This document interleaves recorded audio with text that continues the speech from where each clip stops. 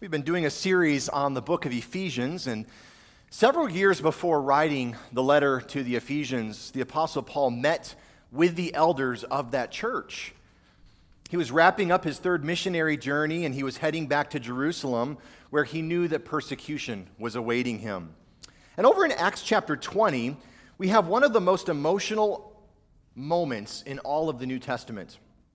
Paul charges the elders of Ephesus to pay close attention to themselves and also to their flock that God had entrusted to them. Then Paul kneels down and he prays with the church. Luke says that there was much weeping on the part of all. They embraced Paul, they kissed him, they were sorrowful, most of all, Luke said, because of the word that he had spoken, that they would not see his face again. Now, Paul loved this church. He loved the church of Ephesus. And the church loved Paul. And one of the main ways that they expressed that love for one another was through prayer. Now, we recently began a study through the letter of Ephesians, and one of the most prominent themes that we're going to see, we've seen it already a little bit, we're going to continue to see it, is this theme of prayer. Paul's prayer for the church and the church's prayer for Paul. Paul opened in his greeting in the form of a prayer in Ephesians chapter 1, verse 3, "Blessed be the God and Father of our Lord Jesus Christ." After discussing the blessings of redemption in the church in one of the longest sentences in all of ancient Greek, we have a prayer that Paul shares for his people in chapter 1:15. "For this reason, because I've heard of your faith in the Lord Jesus and your love toward all the saints, I do not cease to give thanks for you, remembering you in my prayers." Over in chapter 3, Paul prays on behalf of the church. "For this reason, I bow my knees before the Father, that he might grant you to be strengthened with power, to know the love of Christ." And then, of course, you remember over in Ephesians chapter 6, no doubt you've heard Paul's teaching on spiritual warfare, the importance of putting on the full armor of God. But remember, after he talks about that helmet of salvation, that sword of the Spirit, that shield of faith, that he concludes that section on warfare by saying to pray at all times in the Spirit. He says, with all prayer and supplication, to that end keep alert with all perseverance, making supplication or begging on behalf of the saints, and also, he says, for me.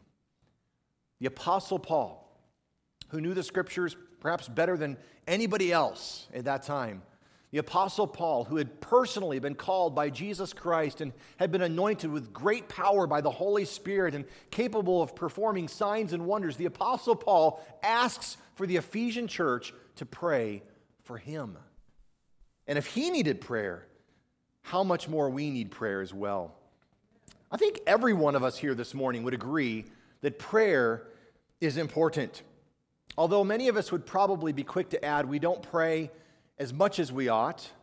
We don't pray as fervently as we ought.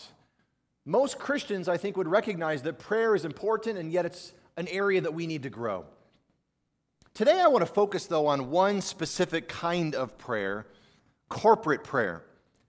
And my hope would be that this would change how we view prayer and perhaps even the way we do our ministry as a church. We're going to focus in on corporate prayer. That is prayer where the people of God gather and they pray together. The praying of God's saints together. When I talk about corporate prayer, I'm not simply talking about a Wednesday night prayer meeting. Although a church might choose to pray on Wednesday nights, and this might be a very good idea. But there's nothing in Scripture that specifically commands a church to pray on Wednesday nights from 6 to 7 p.m. The church is, however, commanded to pray, and to pray regularly, and to pray consistently, and to pray fervently, and to pray corporately. And to be quite honest, this is an area that I want to grow in my leadership over our church, and this is an area that I think all of you can help me to grow as a church, that we want to grow in being a praying church. And so we're going to consider two blessings of being a praying church this morning, two blessings of being a praying church, or blessings of corporate prayer. First of all, we notice in Scripture throughout the New Testament that corporate prayer imitates the early church. Why should we pray corporately? And what benefit is there in praying corporately? And first of all, the answer is simply that we are imitating the early church when we gather to pray. We are imitating what Paul was doing with the elders of Ephesus there along the shore of Miletus. We are doing what Paul described that he was doing in the letter to the Ephesian church. We are doing what we see consistently over and over again in the book of Acts, that when the people of God gathered, they prayed. And so prayer should be an important element of our worship and our fellowship together. The first century church that is described for us in the book of Acts provides many examples of how Christians ought to live. After all, the early church was led by the apostles themselves. So if we want to know what Christ's will was and what the instructions of the apostles were in the early days, we can look to the book of Acts to see how God wants his people to live and conduct themselves. Furthermore, the early church was closely related to the time when Jesus had physically walked upon the earth. When we read those early accounts in the book of Acts, we are only days, weeks, months separated from the time that Jesus was present upon the earth. And I think that the aftermath and the aftershocks of Christ's presence are still felt as you're reading through the book of Acts. In addition to that, we see the Holy Spirit poured out in an unprecedented way upon the early church. Not to say the Spirit hasn't done that at other times throughout church history, or that he cannot do that again. But we see the Holy Spirit working in profound ways in the early church. And for all these reasons, because we're so close to the ministry of Christ, and we have the actual apostles of Jesus present leading the church, and we have the powerful work of the Holy Spirit, when we look at the book of Acts, we are seeing in many cases instructions for how God wants the church to conduct itself. Now, we have to be careful to decipher or to discern between what is description and what is prescription. What do I mean by that? Well, anytime you're in narrative in Scripture, you're reading a description or a historical account of events that took place. And not all things that are described for us are prescribed for us. That is, they are not all a written prescription that God says we are supposed to be doing exactly the same things that the early church was doing, or that the prophets were doing, or that Old Testament Israel was doing. When we're reading historical narrative, we do have to decipher what is being described and what is being prescribed. But when we compare the behavior of the early church with the instructions given by Jesus in the Gospels and the apostles in the epistles or the letters, we see a consistent testimony that the church was praying and that they were supposed to be praying and that God was glorified when they gathered and they prayed together. So I would submit to you that corporate prayer is both described and prescribed. And as we look at several examples in the book of Acts, we are seeing what God wants Crossview Bible Church to be doing, and every other local Bible-believing, gospel-centered church to be doing. He wants us to pray. When the apostles were gathered in Jerusalem, they were waiting for something in Acts chapter 1. You remember that the book of Acts begins with Jesus ascending back into heaven after spending 40 days after his resurrection, revealing himself to his disciples, giving the Great Commission to them. Paul says that he showed many convincing proofs of the fact that he was alive and risen from the dead. And he said, stay here in this city and wait until the gift that my Father is going to send to you. Of course, we know that that gift was the Holy Spirit. As we saw last week in Ephesians, that Holy Spirit is the very seal and the sign and the down payment of our full redemption. But what were the disciples doing? What were the apostles doing as they were waiting in Jerusalem? They didn't go to Blockbuster Video and just check out a bunch of videos and wait around watching movies or streaming what was latest on Netflix. And obviously, they didn't even have those options back then. But what were they doing? They didn't go fishing. They didn't go camping. They didn't just simply go on a nice leisurely walk. They were praying. They were praying and waiting for God to work and to move. Acts chapter 1, verse 14, all of these with one accord. In other words, there was church unity. With one accord, they were devoting themselves to prayer, together with the women and Mary, the mother of Jesus, and his brothers. Can you imagine the scene? Here we are, some 6 weeks after the resurrection from Jesus, and all of the disciples are gathered together in unity and anticipation that God is about to work in a mighty way. And it says that they are gathered together praying. And when you look at this scene, you have the apostles of Jesus Christ, and next to them is the mother of Jesus, Mary herself. And in addition, we have, it says here, the brothers of Jesus. Now, if you've read through the Gospels, you're aware of the fact that during Christ's earthly ministry, his brothers did not believe in him. He had a brother named James. He had a brother named Judas. There were other brothers as well, and these brothers did not believe that Jesus was the Messiah during his earthly life and ministry. But apparently, after the resurrection, these brothers recognized that their brother, or at least their half-brother, through their mom Mary, that this was none other than the Messiah, the Christ, the Son of God. And so those brothers are now present in this prayer meeting as the early church gathers. Now, technically, I would say this is not even the church yet. I would suggest that the church does not officially begin until Acts chapter 2. And I consider Pentecost to be the birthday of the church. But here we have the saints of all those that had been there with Jesus, those that have been gathered together, and they are worshiping Jesus, and they are worshiping him how? By praying together. What a glorious picture that this is, and an encouragement for what God wants us to do as well. Well, as we go on further in chapter 1, when it came time to decide who would replace Judas as the 12th apostle, because after all, Jesus had referred to them oftentimes as the 12, and it wouldn't make a lot of sense if now the 12 turned into the 11. There was something significant about there being 12 in wholeness and completion, and so they recognized we have a vacancy. We have an absence that needs to be filled, and how are we going to fill who that 12th person is? And the Bible says that they narrowed it down to 2 candidates named Justus and Matthias, and they prayed. They prayed. They prayed for wisdom. They prayed for guidance. They prayed for direction. They prayed for God's will. They prayed for God's man. And I think that both of these men were very well qualified to be narrowed down, but they wanted God's man to fill this roster, and so they prayed. As we go on in Acts chapter 2, on the day of Pentecost, the Holy Spirit is sent down in mighty fashion. We've been talking about and considering the work of the Holy Spirit, again, as the sign and the seal of our redemption. Peter, of course, preaches the gospel on Pentecost Sunday. And in Acts chapter 2, verse 41, it says that the listeners received the word and were baptized. You see, after they received the gospel, then they were baptized. First comes salvation, then comes baptism. First comes faith, then comes baptism. Baptism does not save you. Baptism is a symbol of what Christ has already done in your heart and in your life.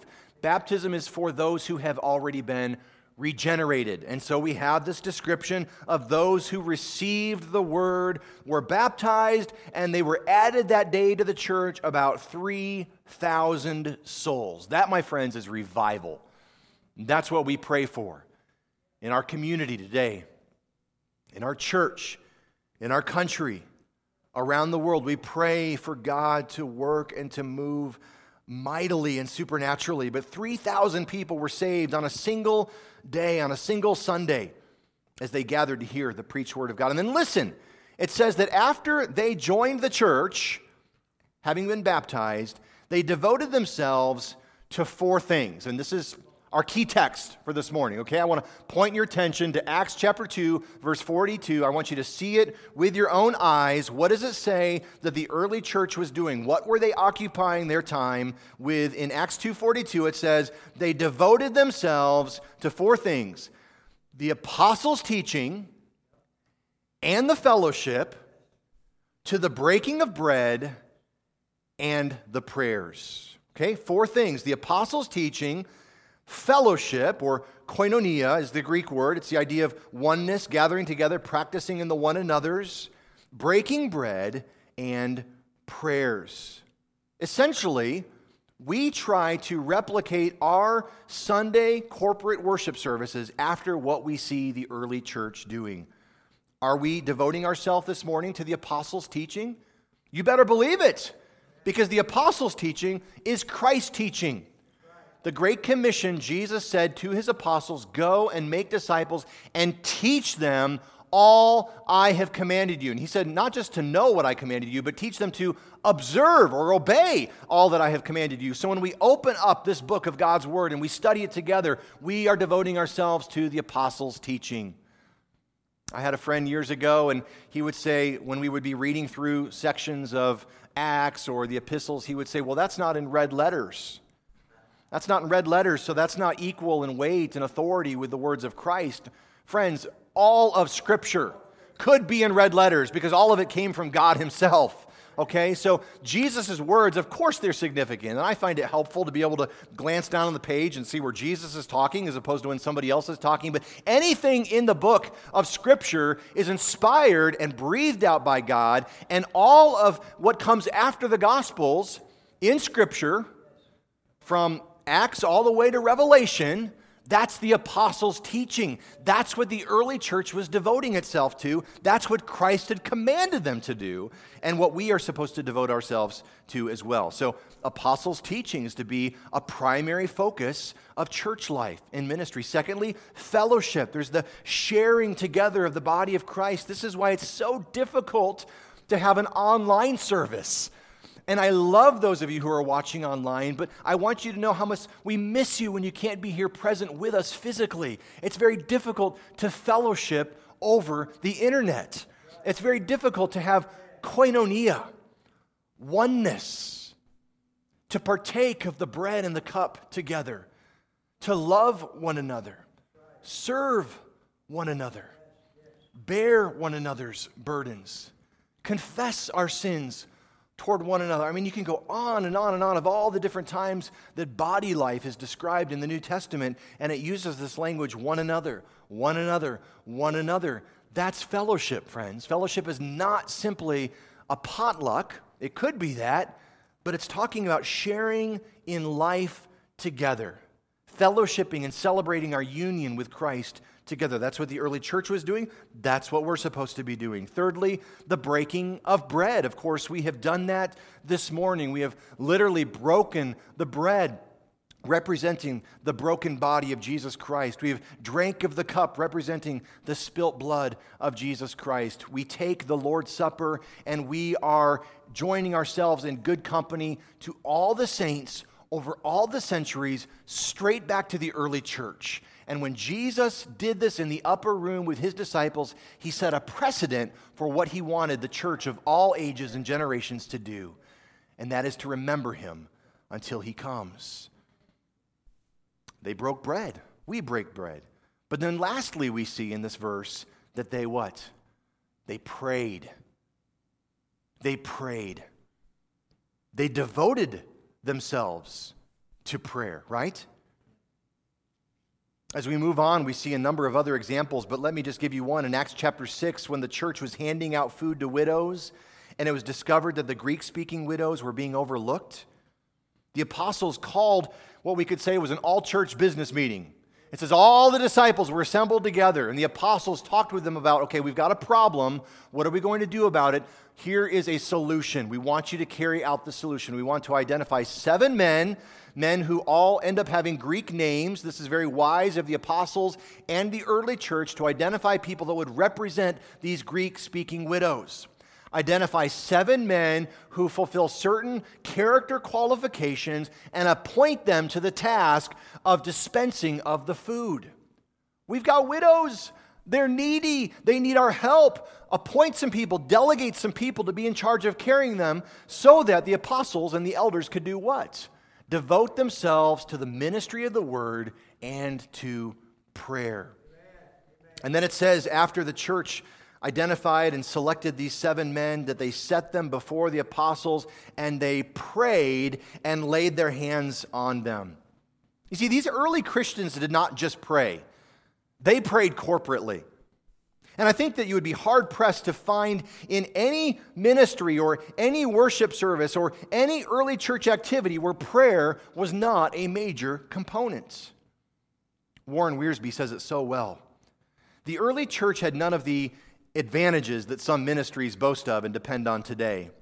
They did not have big budgets provided by wealthy donors. Their pastors lacked credentials from the accepted schools, nor did they have the endorsement of the influential political leaders of that day. Most of their ministries had jail records and would probably have a hard time today joining our churches, let alone leading them. What really was the secret of their success? The Christians and the early church knew how to pray so that God's hand could work in mighty power. They knew how to pray. They knew how to pray, and that far outweighed any education and any budgets and any programs. They prayed, and God listened, and He answered those prayers. I wonder, does prayer occupy a similar place of preeminence in our church today? Does prayer receive the seat of honor in our worship services? Or is it a quiet stranger that is drowned out by noisy activities? If a complete stranger were to walk into church this morning and decide to just tag along and watch every aspect of our ministry for a whole week, just to see who we are and what we do, would they come away with a sense that this is a church that believes in the power of prayer? I hope they would.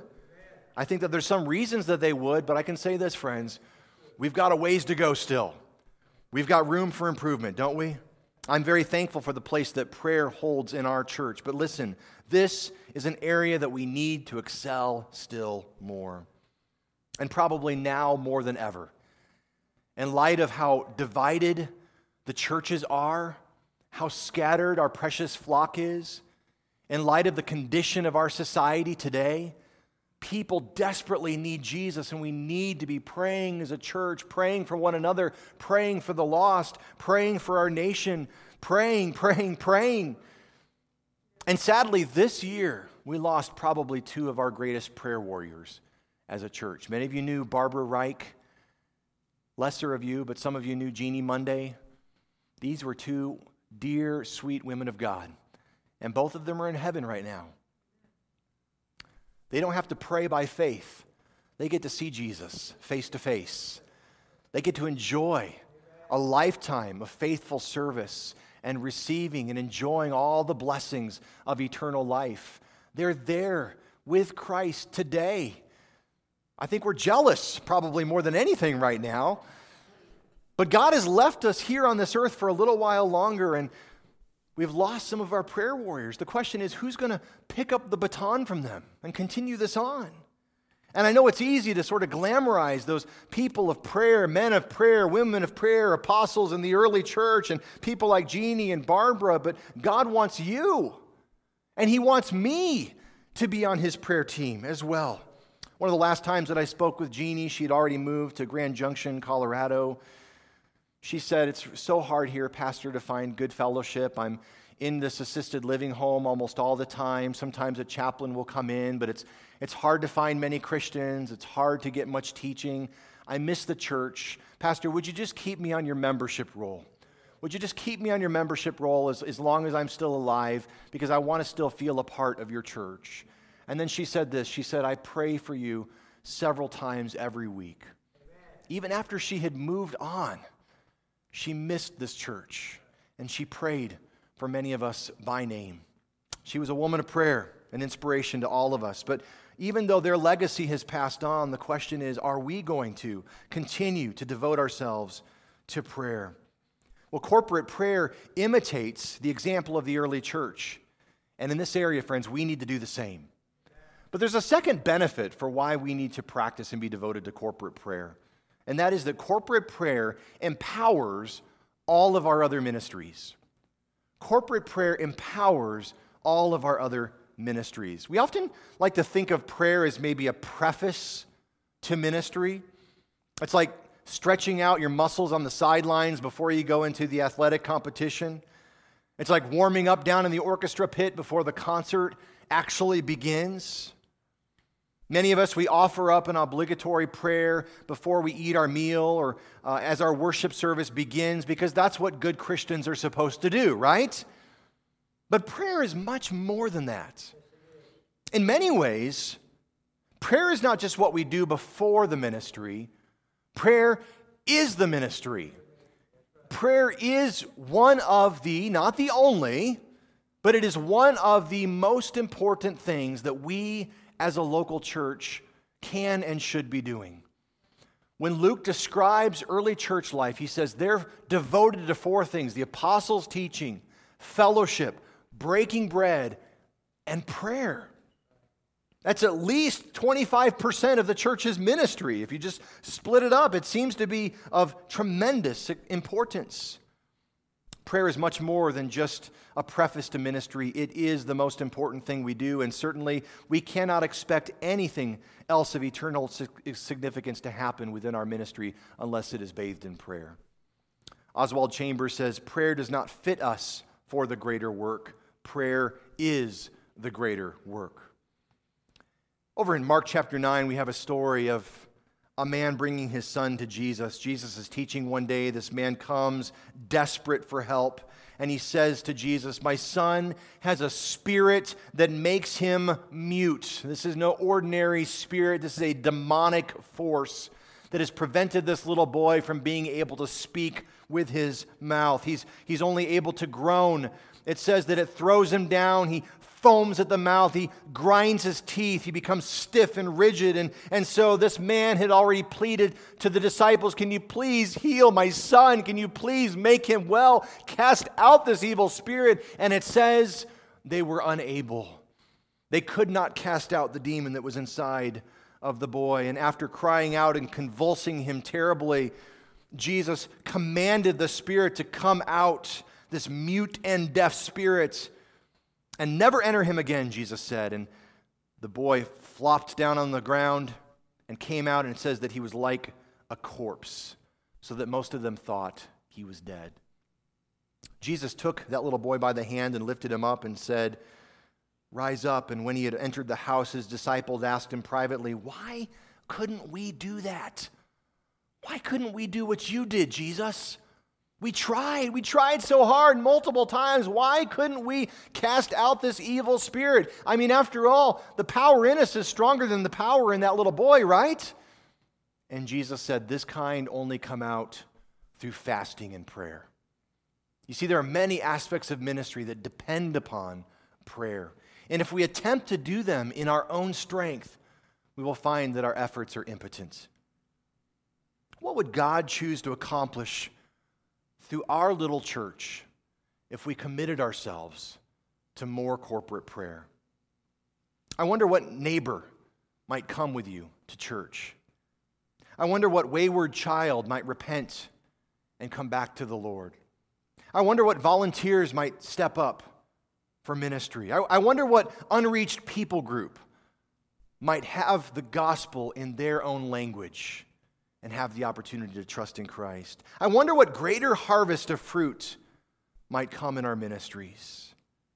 You see, we, like Moses, need to be propped up in prayer. We have a story in the Old Testament of Joshua going out into battle, and in this particular battle, a very unique thing happened. God said the only way that he is going to have victory is if Moses' arms stay up in the air the whole time, kind of reaching over, praying blessing upon. Now that sounds really good for about 30 seconds. And after that, Moses is realizing this is not going to go well. And his arms begin to sag under the weight. He can't keep them up, and they fall down. And as soon as his arms fall down, it says that Joshua and all of those that were in battle begin to lose the battle.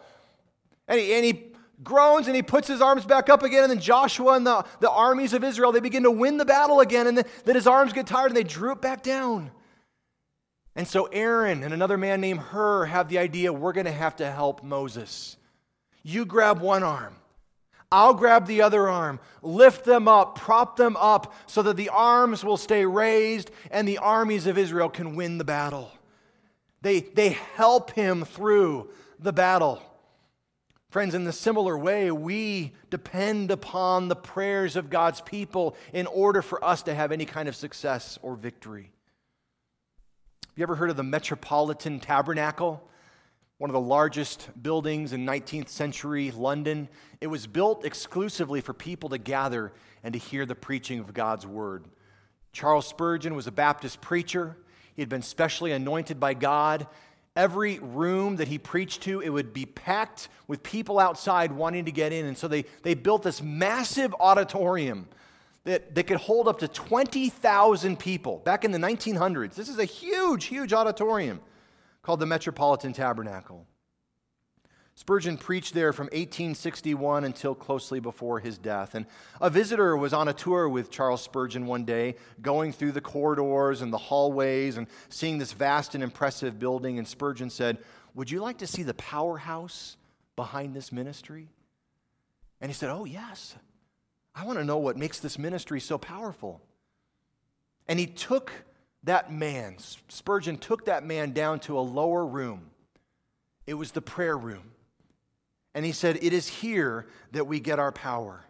For while I am preaching upstairs, hundreds of my people are in this room praying."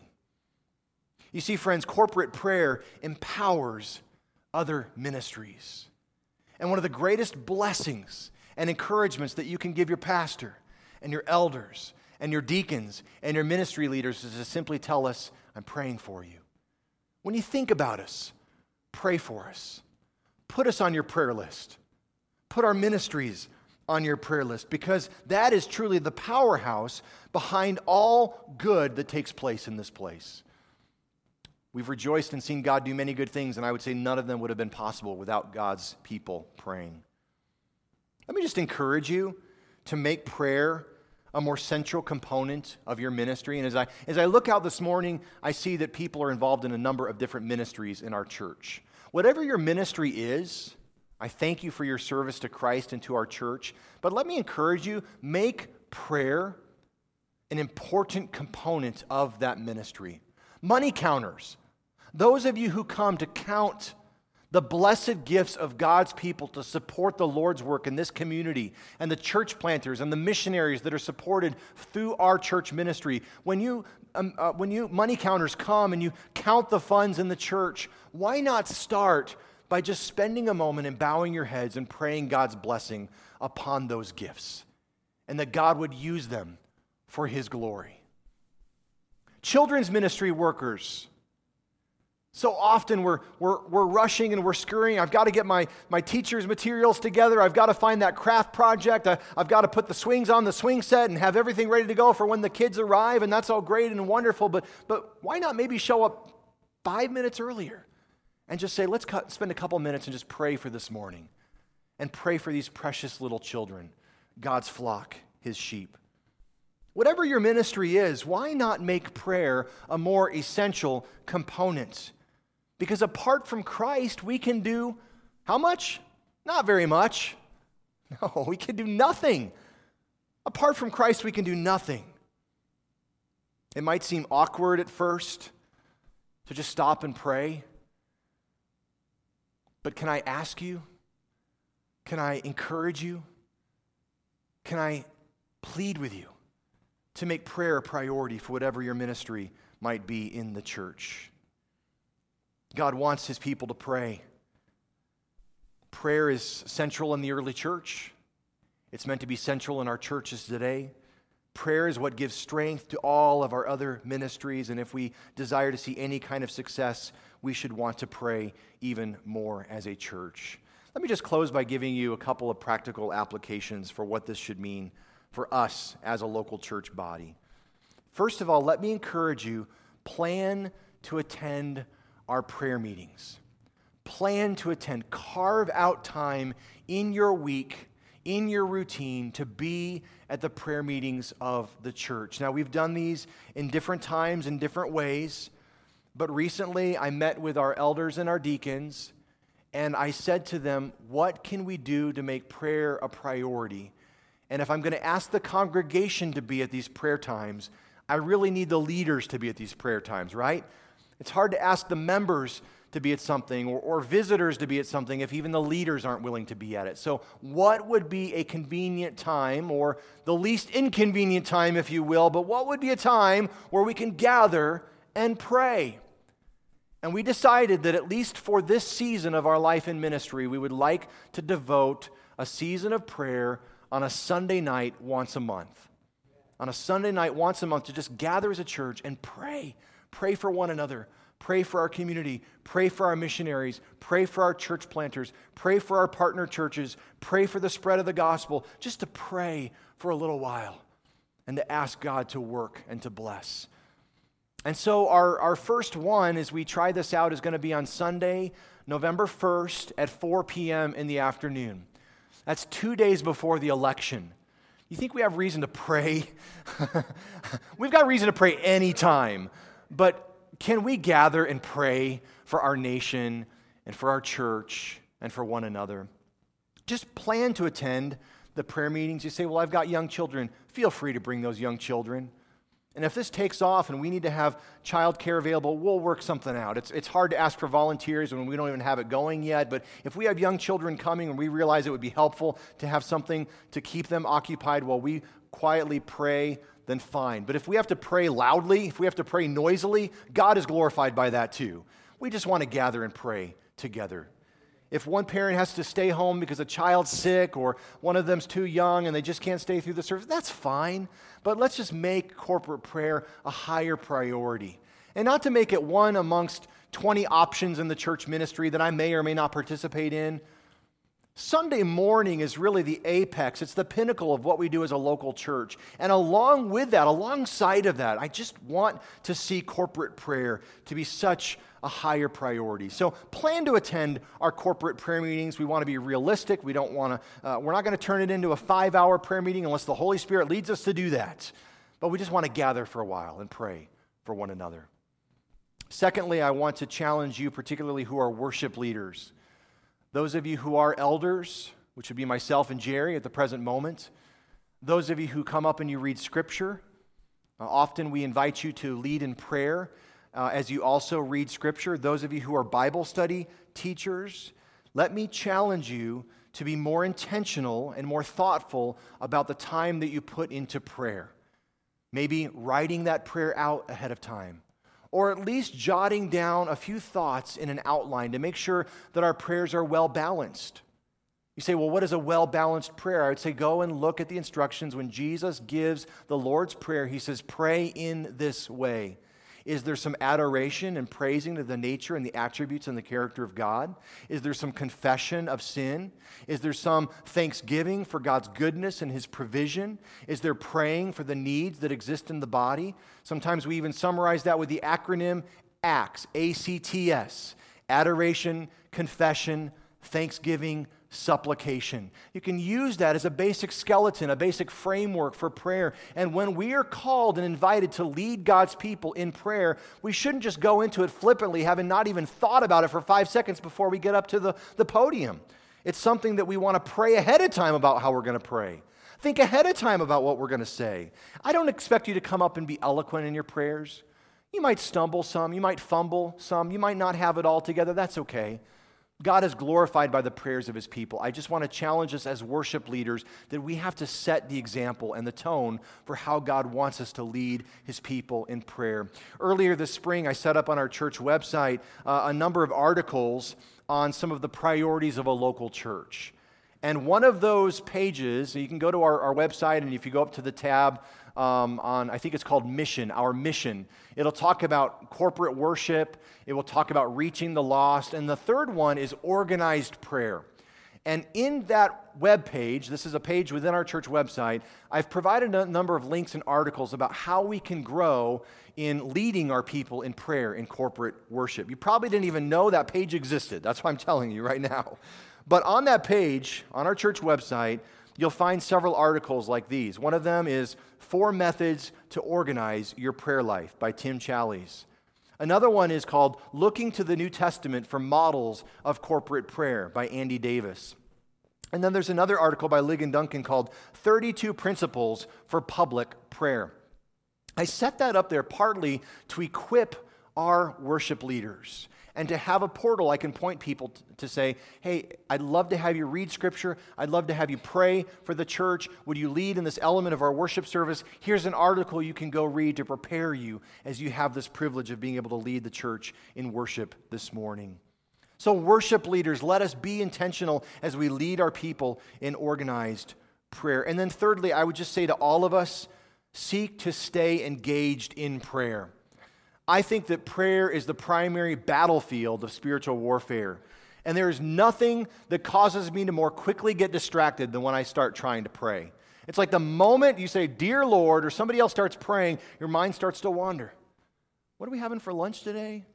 What's our plans this afternoon? Oh, I've got that person I've got to follow up with and call this week. And all of a sudden, 10 other things get in the way. Why is it so hard to have a conversation with God? Because we have the flesh that is trying to prevent us from fellowshipping with our Creator. We have Satan that is shooting his fiery darts at us, seeking to pull us away from communion with our Lord. We have the world that is trying to gravitationally pull us away from the Lord and entice it with all that it has, the lust of the flesh, the lust of the eyes, the boastful pride of life. We have these enemies that are seeking to prevent us and roadblock us from prayer. Prayer is a battlefield. So my challenge to all of us would be seek to be engaged. Try to be more attentive. And when you notice 30 seconds, a minute, 2 minutes have gone by, and you have been anywhere but in the prayer moment, just pray a quick ask of forgiveness. Lord, forgive me. My mind has wandered off. Help me to get engaged back in what's going on here. Ask the Lord to help you to focus. Be well rested. Drink a cup of coffee. That could be a very spiritual thing if it helps you to pray better. Just think of ways intentionally that you can be more engaged in prayer. What I found, and this is something that I've learned from people in our very church, is just to pray along with the person praying. It doesn't mean my mind doesn't wander, but if I pray along with them, if I'm sort of echoing their thoughts and their words in my heart, and from time to time, when it's appropriate, not in a distracting way, but from time to time, amen. Yes, Lord. Praise you, God. Thank you, Lord. I don't want to get them off track. I don't want to, compete with what's being said, but I just want to add my amen. So be it. Let it be so. That's biblical, friends. It is biblical to say an amen from time to time in a way that's appropriate, not that takes away from what's being said, but we should be willing in a prayer meeting to have an occasional amen. Praise God. Yes, Lord. Hallelujah. So we're praying together and we're staying engaged. And don't just throw a random amen in, 5 minutes into the prayer and you don't even know what was just said. Amen means, yes, I heard what was said. I agree in my heart. I echo that same prayer. Oh, that the Lord would help us to grow in prayer. We've come a long way, friends. We have a long way to go. I want to inspire you. I want to encourage you. I want this church to be a house of prayer. Thanks for listening to this week's broadcast of Feed My Sheep, a ministry of Crossview Bible Church in Yucca Valley. For more information, please visit www.crossviewyucca.org. We'd love to have you come and visit us this Sunday. We're located on Onaga Trail, just a half mile west of Yucca Valley High School. God bless and have a great week.